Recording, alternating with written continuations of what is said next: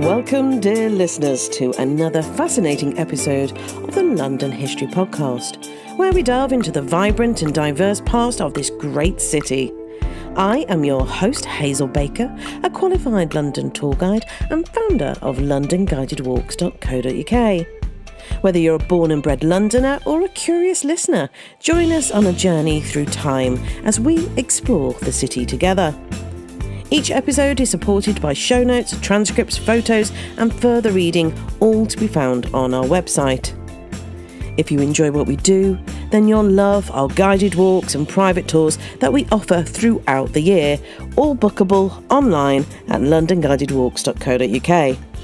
Subscribe now to never miss an episode.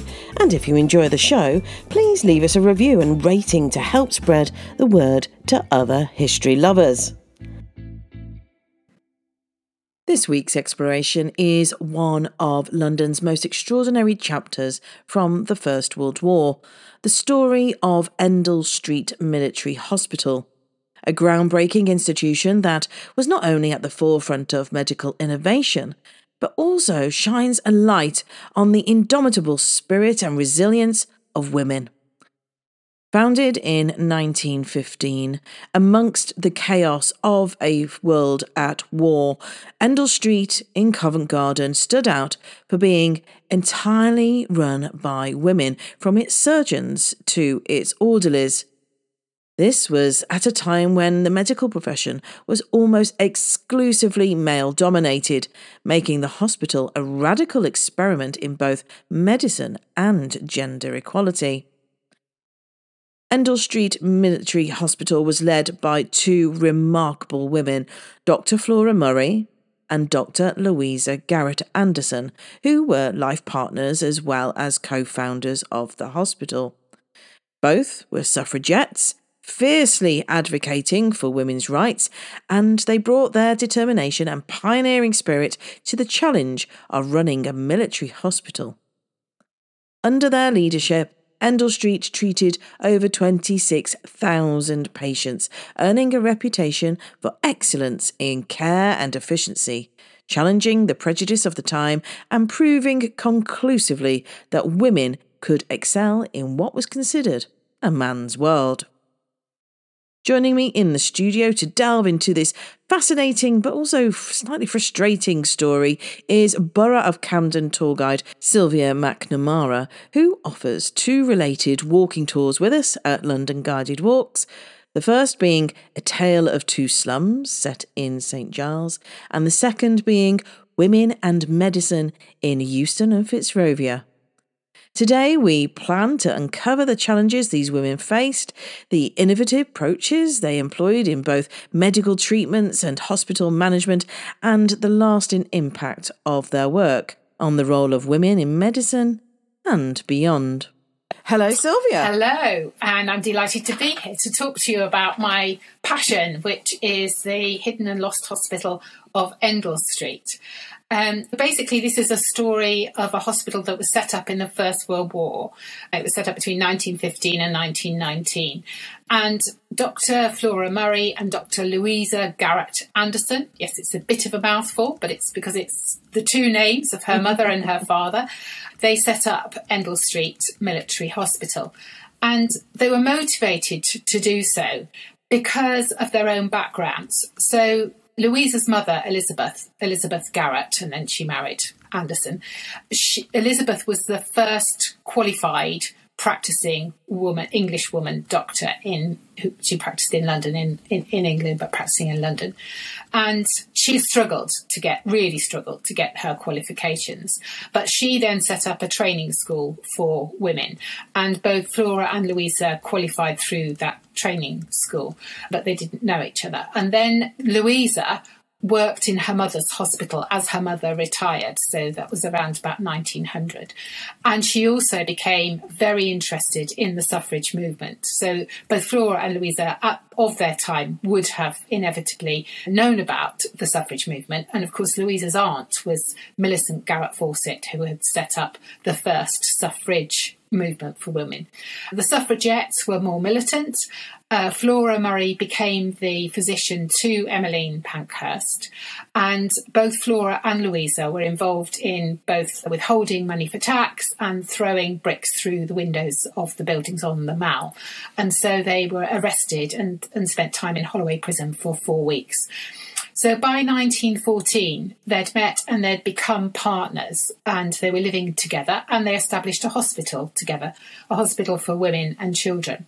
And along comes the First World War, still struggling for suffrage, of course. And I think it was by this time they're in their 40s, they're 40-year-olds.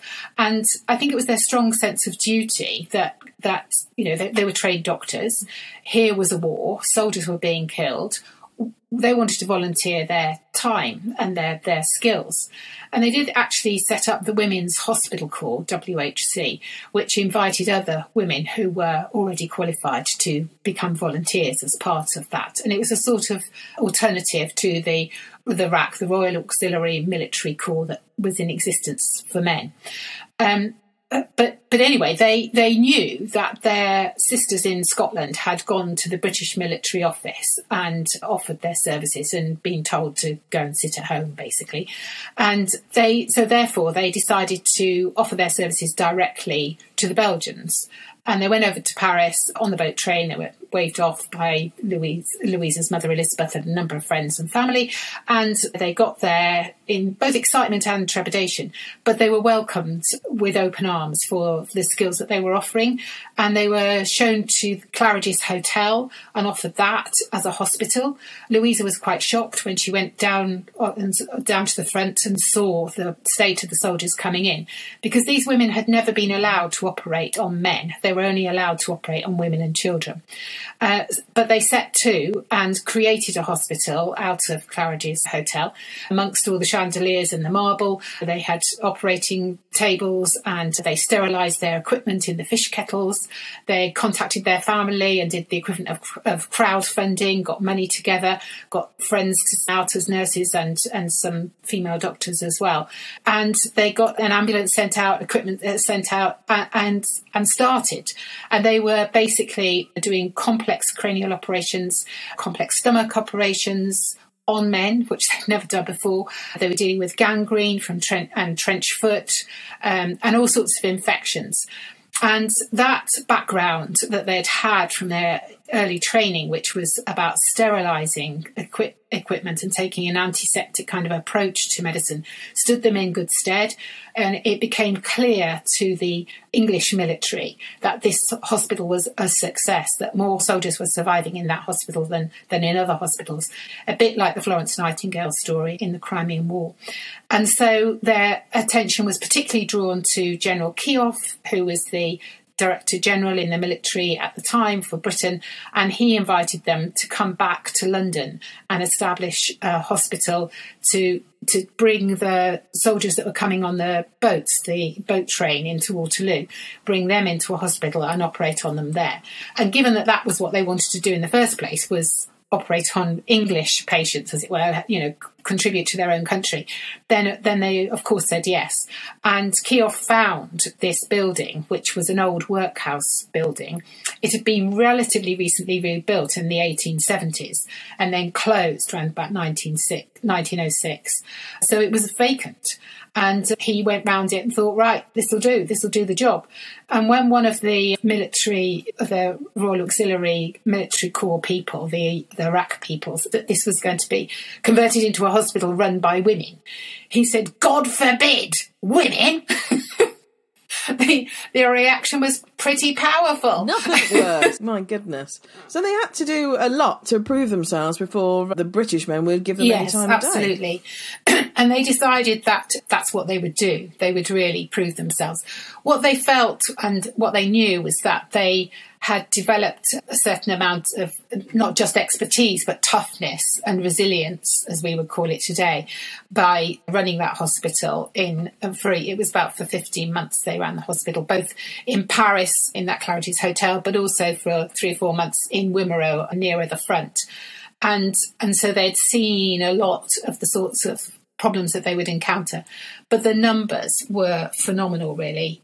That they had a 500 bed hospital that they established in that workhouse. It was extended to 570 beds in the end, and up to 80 soldiers at a time were received and taken up to the theatre, and they were performing up to 20 operations a day. So it was relentless. It was really, really relentless. And they were employing and training and taking on other women doctors and women nurses. They decided from the outset it was going to be a hospital run by women for soldiers. So although there were some men there, they were these who kind of forced upon them by key officers, we're going to have to employ some of these as porters or as security. It was fundamentally their hospital, and they were very clear that they were the commanding officers in that hospital. And Louisa's kind of speciality was surgery. So she was the lead surgeon, and she would induct the others into the ways. Louisa had spent a year after her initial training in America, and she enrolled on a course there. And she was very influenced by a doctor who had what we would call a kind of good bedside manner. So his kind of mantra was that you needed to listen to the patients. So he would both brief his colleagues as to what operations, what problems were coming in, what challenges they were going to face. And then after the operation, he would go down to the wards and talk to the patients about what he'd done and how they were feeling, etc. So Louisa introduced that approach into this hospital, into this military hospital, which was really avant-garde. It was unheard of to run a hospital for military soldiers that was both briefing the team on what we were going to do and how we were going to operate, etc., and then going and visiting them on the wards. And I think that was because they realised very early on in their work in Paris that shell shock was one of the major kind of issues that they were going to have to deal with, and was influencing the ability of those soldiers to recover. So the body was in shock, but the mind was in shock as well. And so that kind of, just from a clinical point of view, going down and talking to them and listening to them on the wards was an innovation that she brought in. But also there were other innovations, and those were to do with medicine. So she introduced a new paste. It was called the bismuth paste, and it was called the BIP. So it was the iodine, the bismuth and iodine and paraffin mixture. And it had been invented by one of the other, it had been kind of concocted together, if you like. And it was thought that this paste could act as a kind of antiseptic, because there's no antibiotics at that time. So septicemia was one of the most likely ways in which you were going to die. So what was really important was not just operating, but then recovery afterwards, and recovery in such a way that you didn't get septicemia. So one of the problems with the previous approach was that you had to change the bandages regularly, and every time you went to change the bandages, then the scab would kind of pull off, and then you had to apply this paste stuff and rebandage, and that took up huge amounts of the nurse's time. So she introduced this new paste, this bismuth paste, and it in a clinical trialling kind of manner. So she tried it out with one group of soldiers, and then the other group of soldiers had the old way of doing things. And she got one of the doctors to take a lead on that, the women doctors to take a lead on that, and together they wrote it up, and it got published in the Lancet. But perhaps more importantly, what they realised quite quickly is that it worked, and they could leave the bandages on for 21 days, any infection setting in, and that saved time. So with these 20 operations a day and all these soldiers coming through, 80 soldiers a day, then it was really important to be able to spend more time on the other aspects of recovery. And as well, they were doing all kinds of. They were trying to improve their resuscitation methods to counter the shock that the soldiers often encountered. They were in close contact with an orthopedic orthopedic surgeon and consultant who was developing different types of splints. And cranial surgery was in its infancy when the First World War broke out. And a number of male consultants came down to watch Louisa do her cranial surgery. And what they realised was that actually she was quite slight. She was quite a small-ish woman and very lean, and she had small fingers, and she could get the kind of, she could get in there to sort out the cranial surgery in a way that they recognised they perhaps couldn't with their larger fingers. So all those sort of things that had happened during the 1800s, where women were finally allowed in to operate the telegraph, for example. They were allowed into the post office, and they were invited in to work in the telegraph office because the putting in of the plugs, the men who were in charge thought was very similar to women sewing their embroidery. So they thought, oh, women will be quite good at this, because they've got small, nimble fingers, and telegraphy was, very much along those lines. Well, similarly, they began to realise, well, perhaps there's some benefit to having women doing these sorts of operations, because actually they can do these bits a bit better than we can. But all the time, they were trying to make sure that it wasn't just seen as a kind of novelty hospital. They were trying to make sure that they were recognised for what they were doing. We're a hospital. They had the Deeds Not Words slogan of the suffragettes emblazoned over the proscenium arch in the entrance to the hospital. So they were, it's definitely about suffrage, and we're fighting for the vote as well. But it was also, we are doing a professional job here. We are doctors doing a job, and we happen to be women. And by the way, women can do this. So all of this kind of work that they were doing was groundbreaking. And an example of this bismuth paste was that she did some talks to demonstrate, what they were doing and how successful it was. And she talked about being able to deal with an abscess on the frontal lobe of the brain of a man. So this abscess was managed with this paste. And then another who had both his legs fractured, and there was pus pouring from them. And both of them, lived and lived to tell the tale, if you like, as a result of using this paste.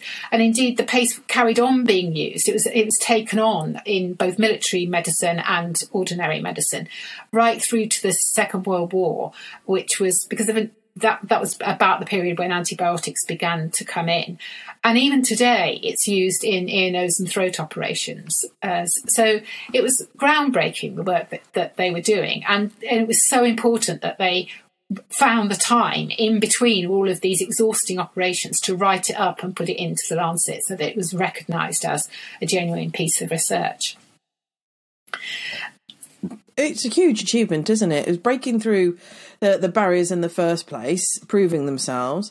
But then it's not just firefighting, it's looking at ways of improving through management, invention, refining techniques, and then publishing it all as well. I mean, this is mammoth stuff. It is. And I mean, what they did for the soldiers in terms of their mental health was equally incredible. So this focus on treating shell shock. I mean, there was a specialist place that some of the soldiers could go to kind of have shell shock dealt with. It would be a more kind of group therapy environment.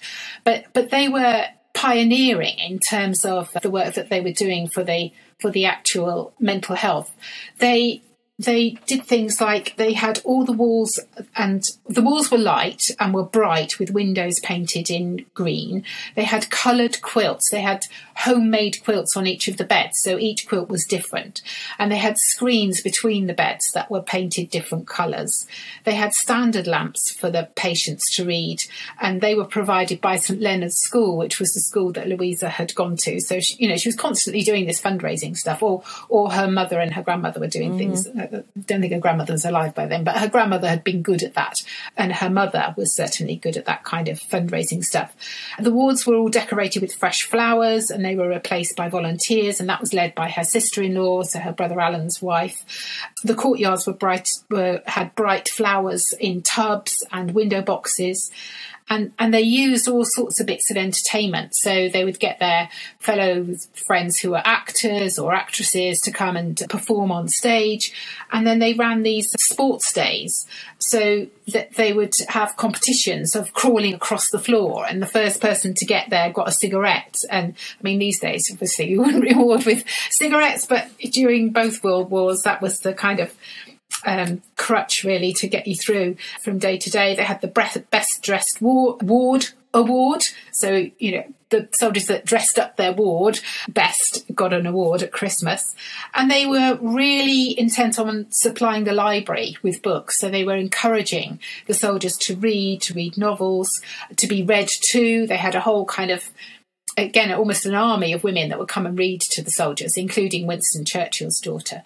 And it was all this kind of focus on creating a homely and sympathetic environment, because they knew that that would help the soldiers to feel more connected. Because a lot of the soldiers talked about the fact that they couldn't really connect with the society, with London, you know, as they found it, having gone through those incredible, awful experiences in the trenches and seeing what they'd seen, and seeing their fellow soldiers being blown up and bits of body parts everywhere. So to try and soothe the mind, and a lot of these soldiers would be waking up screaming in the night, etc. Then they introduced all of these kinds of activities, and they were very strong on occupational therapy. So they had the soldiers doing bits of embroidery and sewing and all the rest of it. And they stayed in touch. A lot of these soldiers wrote back to them years later and said, you know, can you send me some more socks like the ones that we knitted when we were in the hospital or whatever? You know, it was incredible. Yeah. Yeah, it was very much relationship based. They do say that at times of war is the catalyst for new inventions. But this is something you can imagine the conversations around when doctors met, talking about these women doctors, you know, painting the walls and fresh flowers. What are they doing, by Jove, you know? But actually, especially during time war, when these men, it's probably the first time they've even been away from home. Yes. You know, you want to find that sense of reconnecting with something, a reason to why you were fighting. And of course, a lot of these men are going to be going back to the front at some point as well. Yeah. I mean, that I think must have been really distressing, actually, for those women doctors, knowing that they were getting them better from being deeply poorly, only to be sent out again. Yeah. And was there any synergy? You mentioned about the messaging over the front door, deeds, not words. How did they use the hospital to show what women could achieve? Well, they were inside the hospital itself. As I said, the sort of mantra was, you've got to be better than the men. We've got to do better here as a group of women, and we are pioneering the way. You know, it was very clear from the outset that we will be judged severely if we don't succeed. So we've got to be better than the rest. But they also gave, both Louisa and Flora gave weekly lectures to young staff, educating them about women's rights and their duties as citizens.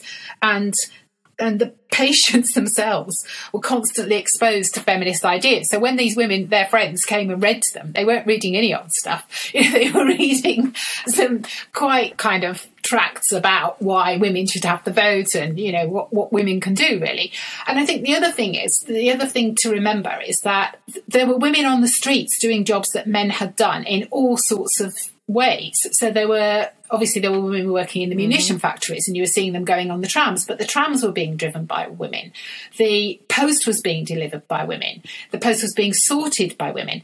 And there are photographs in the Post Office Museum, amazing photographs of these women driving the Royal Mail carriage. So they had the horses, 8 horses, and they had boots, black shiny boots up to their knees, breeches, and then these amazing kind of blazer coat things and top hats. And there they were in the countryside driving these Royal Mail coaches through the villages. Whereas before, women weren't even allowed to deliver the post. You know, you would perhaps see a woman trailing in Scotland because her husband was poorly and she was sort of doing the round for him. And you may see a woman behind the counter occasionally. But fundamentally, women were doing that telegraphy that I said, but that was about it. So to suddenly see women working in shops, you know, doing butchering, actually serving the customers, and doing all of this work. This was the hospital being run by women was going alongside of that. So for that period, for 4 years, from 1914 through to 5 years really, through to 1919, women were seen on the streets in a way that they hadn't been seen before. The tragedy is that it all closed down afterwards. And to my mind, they had to do it all over again in the Second World War. It was as if everyone had forgotten that women can do these things. So, yes, there was synergy, and they certainly were very mindful of the battle that was still on to get suffrage. And of course they won. 1919 was the Suffrage Act, which, I mean, it wasn't full. It gave the vote to women who had property and who were over 35 years old. And it took another 5 or 6 years for all women to be able to get the vote. But it overturned that kind of attitude that was there up to the First World War, it was not just about, I mean, there was a lot of this in the beginning. Oh, well, women have their monthlies and they become all emotional. So you can't really trust their judgment. So Millicent Garrett Fawcett, when she was running the women's suffrage movement, just believed that if they put forward the logical arguments in a logical way and kept putting petitions forward, then in the end, these rational men would see sense. And of course they didn't. But probably the bigger reason that they didn't get the vote before the First World War is because both parties were anxious that if women got the vote, they would vote for the other party. So it wasn't in their interest to kind of enable more people to vote for the opposition. Whereas I think what kind of held the day after the war was the thought of almost rioting on the streets if they said that women couldn't have the vote and they were going to treat them in the way that they had before the war, of arresting them and putting them in prison after everything that they'd given in the First World War. So yes, there was strong synergy. And I do think that they expected, I don't think maybe they didn't even think about it. I think they assumed that this is Flora and Louisa. I think, this is my own view, I think they assumed that once the war was finished, they would be able to be employed in any hospital, regardless of whether it was for men or not. They would be taken on as surgeons in ordinary hospitals. They wouldn't have to work in hospitals for women and children. And of course, that didn't happen. No. I think it's a very different world being at war to then peacetime, where you can choose what rules you want to live by. But in wartime, anything goes just to beat the other side. There was something that resonated with me, what you were saying about recognition, really. As a woman, you've got to get all of these points across. It reminds me of that song of anything you can do, I can do better.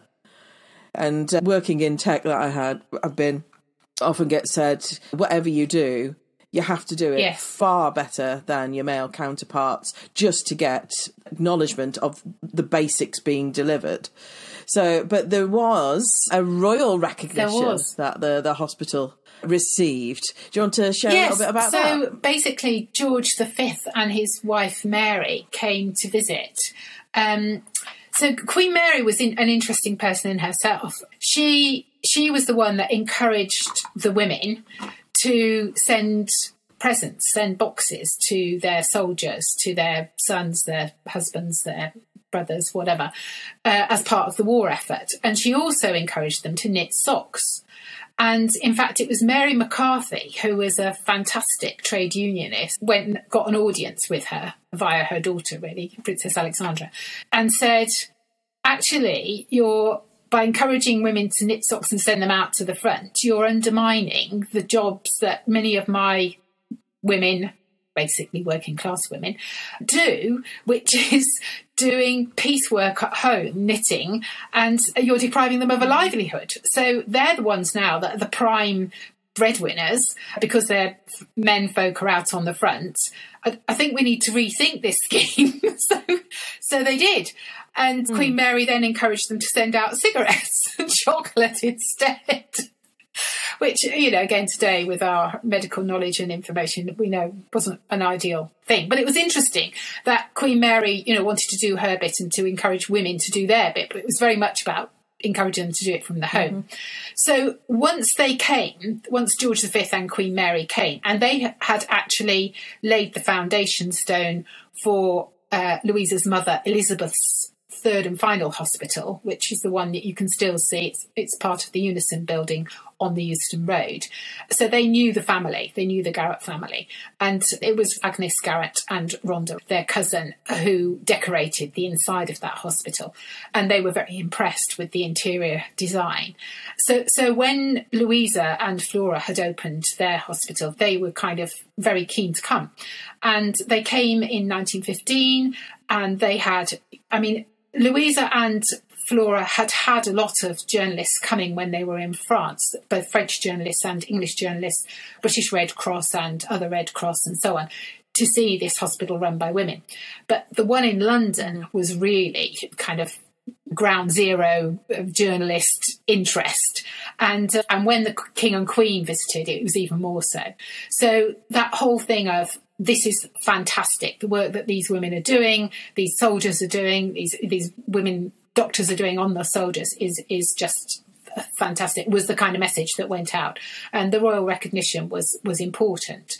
But for them personally, it was much more important when Emmeline Pankhurst came, because, she was the queen of the suffrage movement, and she did come. And she also said, well done, girls.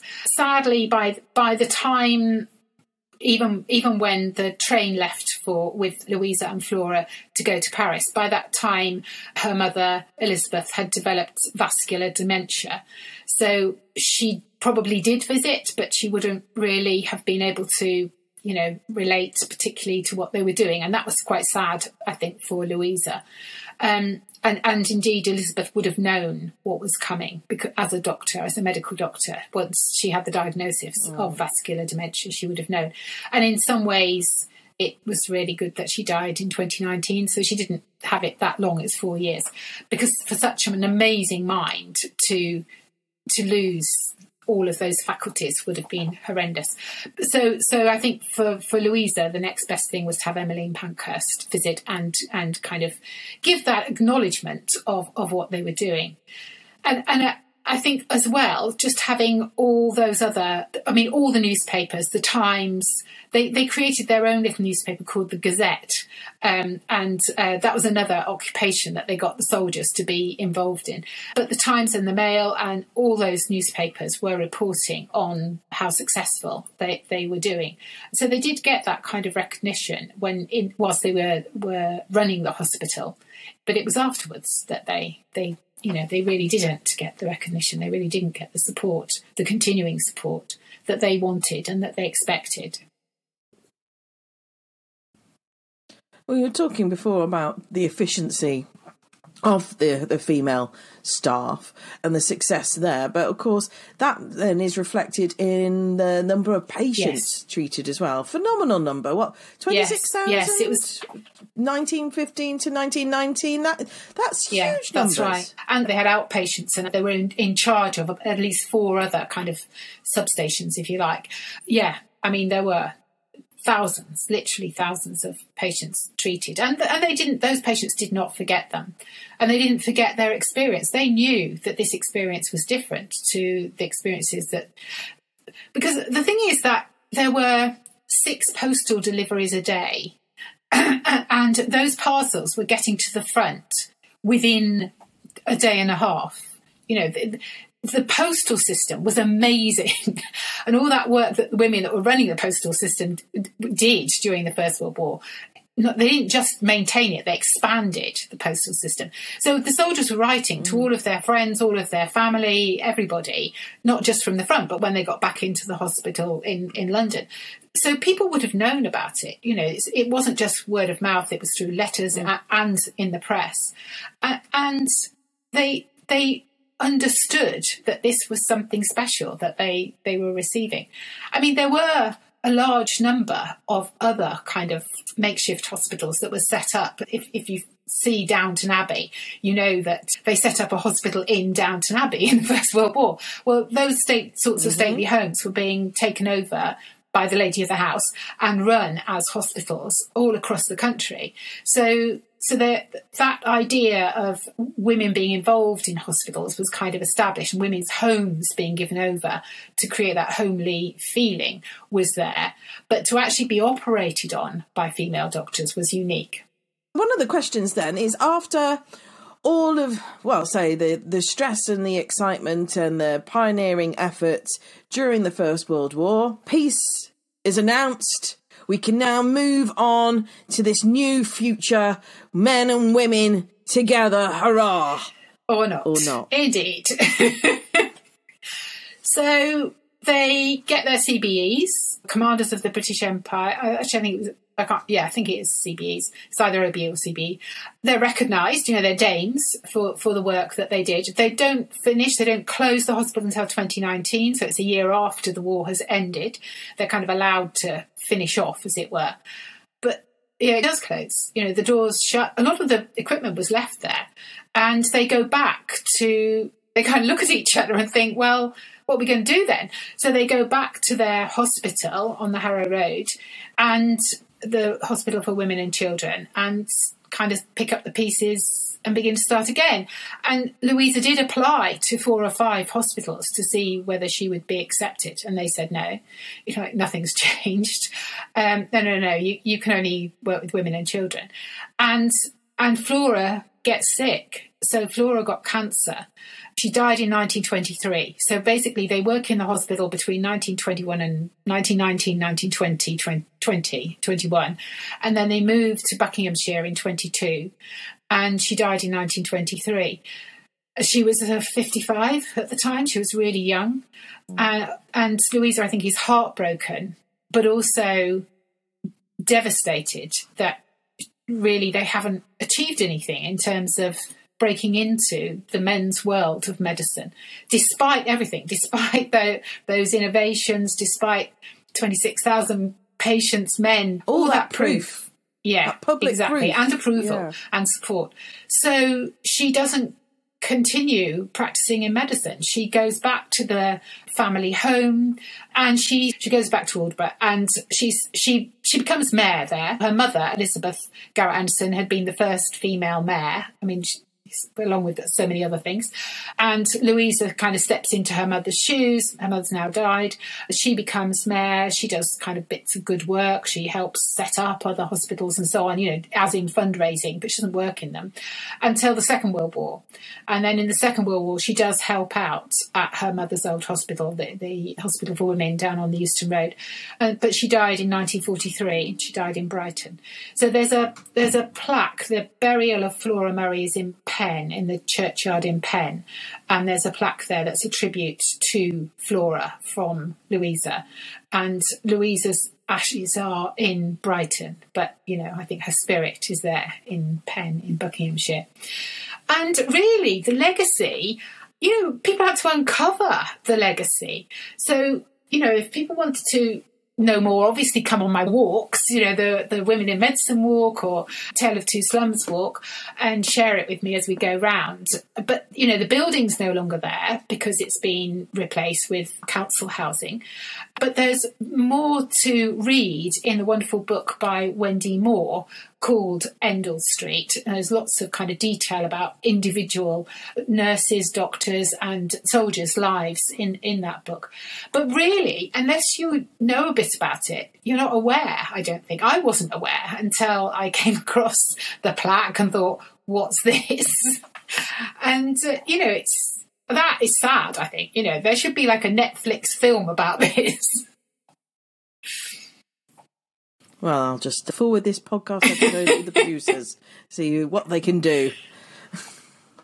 Yeah, it's a sad and also a happy story about what they were able to achieve for themselves. They understood their limits and they pushed those.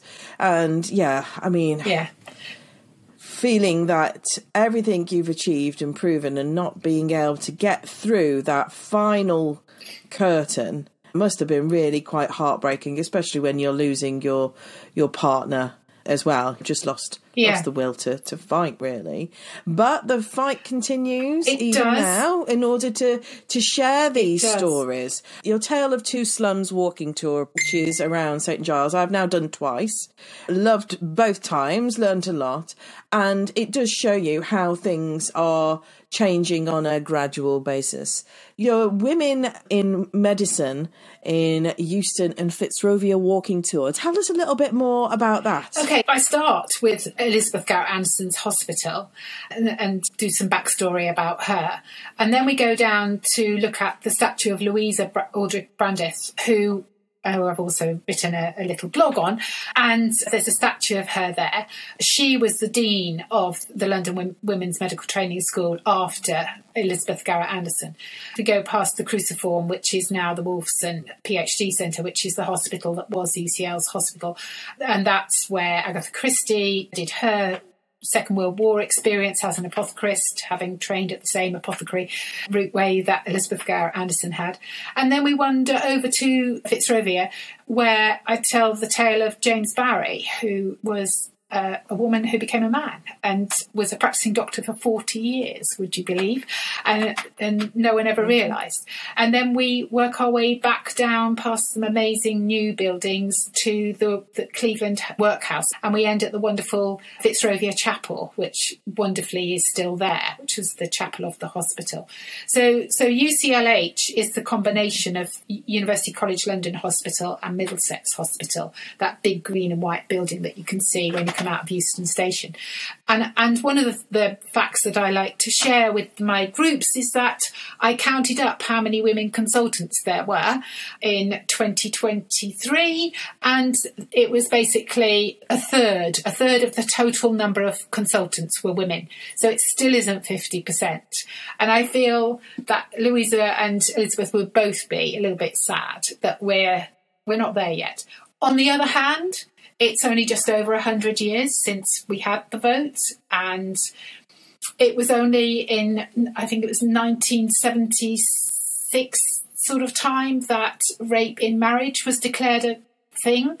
And so, violence against women is a relatively new thing. We're only allowed to be awarded their degrees at Cambridge in 1946, which was after we had colour television.